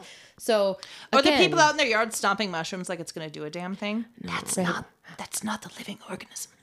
And if anything, if you watch The Last of Us, it's like it can hear you from way far away if you're stomping when their Which it hands start can. moving. And it's like, That part's accurate. you're in trouble That's now. the part that freaked me out because, like in most zombie fiction, it's like, I can't see you, you're all right. But this is like, I sensed you on the ground from 4 miles away, B. It's like, I nope. know where you were. If you're walking in the forest, you are walking over more mycelium than almost anything else. Just FYI. And it does communicate through vibrations. So I know I'm not making my case any better here, but like, yes, Don't be going saying it's true. But that is where the truth ends. The mushrooms are not Right, eating you right, until yeah. They're not popping until out of you people. want them to, until we need them to. until it's time. Mushrooms are gardeners. Living people eat dead mushrooms. Yes. Living Anyways, mushrooms eat dead people. so back to the bee shaman. Yes. So he's hanging out in there. And then there are also scenes with like dancers or runners that are both holding mushrooms and they're dressed as mushrooms. And then there's between the mushrooms they're holding and their mushroom heads, there are 2 parallel lines of dots. And they think it means that there's a transfer going on between, the mind and the mushroom. Again, Maybe. there's artifacts Yeah. and then there's human fan fiction, but I buy it. I like it. I like that. That's a good one. Right, yeah. And so it's important to note that art in this period usually depicts repeated events and rituals, not one-off like the asteroid hit or whatever. Like this is repeated, so this is clearly some sort of ceremony or competition or both, like a Olympic situation. And then there's also a lot of animals painted in this cave and a lot of anthropomorphs, which are like people with animal bits or animals with people bits in them. Animorphs. I mean, that's how I taught my kids the word, actually. When you said that, I was that's like, what I thought of, book and then you series does that said sound what it like? meant. Yep. Like, what? Correct. Yes. Maybe we were being taught. Literature mythology. has died. Just the scholastic book fair. We miss it so. Oh, yes. So there's also, the connection between the psilocybe mushrooms and the ruminant animals, thinking that there might be some more shamanic influence there. And then, so this is the earliest record we have of possible entheogenic use of mushrooms. And the press has all kind of been focused on the Tassili Plateau. That's the one you're going to find when you do a quick Google. But the same style of paintings with the same themes have been found in Libya, Chad, Egypt, and Southern Europe. Oh, dang. For real? Yeah, yeah. So it That's was around. extensive. Right. It was Yeah. and it's extensive today. It was insanely extensive then. Yeah, because Like- that's like That's I like mean, a year of travel yeah. to get. Yeah. wow. Right. That's mind blowing. Yeah. Is it for a mushroom? A year of travel. Do you know what the bum. largest organism is? In the world. The largest living organism. Yeah. Tell me. So there's a forest. I think it's called Pando. I think. I don't remember what the forest is called. But it's not a forest. It's one aspen like cloning itself, and it's acres and acres and miles wide. But that's not the biggest. That's not the biggest one. So aspens, if you don't know, they grow off clones. They just shoot roots out, and that's how they grow. Like strawberries. But there is an armillaria mushroom fungus attached to it that is actually the biggest. So, like, it's not a year's travel for a mushroom. It could be like yesterday. Like, It's already in the past for the mushroom. It's already yesterday. Don't say that to me. Oh no. I do have to share one more story. Yes. Yes. This one comes from Japan. Go to slide 23, apparently, but I don't know Absolutely. why. So, I'm sharing this one because we are a Nintendo household. And we Same, just discovered this connection like 2 days ago. Look at them. Look at Those what they are the look like. Korean mushrooms. Yeah. But like, look at what they look like. You recognize those from a game that we all play? Indeed. Well, this is even better. So this story's out of Japan. And in Japan, in the mythology of mushrooms, they're usually a phallic reference or some sort of aphrodisiac reference. Very, yeah. But this weird little story I found, and I'm not entirely sure how to interpret it. There's a lot of in it. It could just be like a funny story. Yeah. But so this young man discovers little folk dancing at the village shrine at night, and they're scaring off the worshippers because they're kind of dicks. They're like rude and like say rude things. So I'm sorry. perfection. He joins in the dancing with the mushroom spirits because I don't know, maybe he's a dick too. I don't know. I mean, why not? I guess. I mean, wouldn't you? Why not? At this point, I'm seeing tiny Oh, this is what we're doing. Okay, all right, I got it. Electric slide. One of these. Better just vibe with them because. So he's entranced by these mushrooms, and the mushrooms are like, "Wait a minute, you're not one of us. Who are you?" And he's like, "Ooh, I'm a ghost. Like, you don't see me." All right. Okay. The mushrooms are to the like, bit. the mushrooms are like, "How do we make you go away? Because we don't like you." And he was like, "You know what I really hate is gold coins." Oh no. Which, like, I'm sorry, what country stemmed Mario and all that? Oh. And his mushrooms and his gold coins? Oh my God. We just made that connection like 2 days ago. It's like, what? That's amazing. I can't even function. So right I don't now. know if that actually had anything to do with anything, but seriously, that's kind of cool. But that's the only time ever I've heard those two gold things coins mentioned. and mushrooms, right?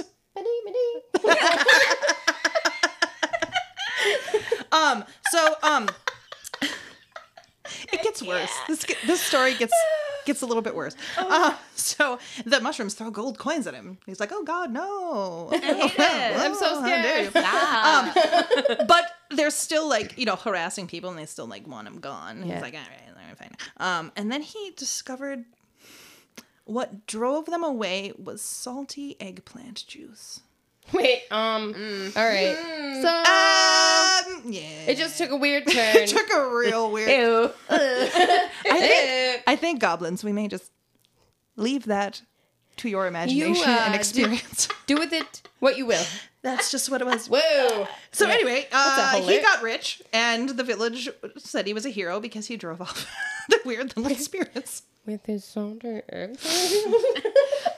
I swear to God, I thought you were going to say he like escaped down a tube or something. I was like, fuck right off. Get out of here. On the back of his dinosaur friend. Ma'am. And then he grew 3 sizes. Oh, that was the best one to end on ever. So this is barely scratching the surface of what just I have, let alone what is out in the world.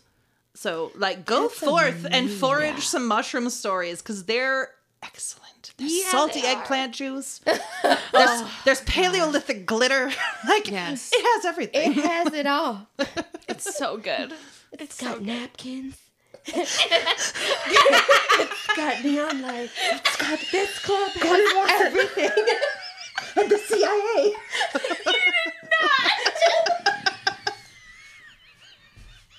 Sonia, we can't thank you enough for this because this has been like the joy.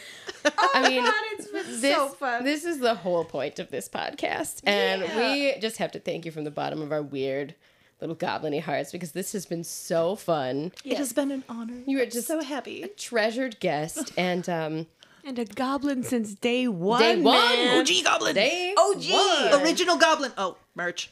Original Goblin. Yes. My God. For real. You're just full of ideas. I'm going to be writing down all the ideas Yeah. whilst As she's editing this. editing. Yeah.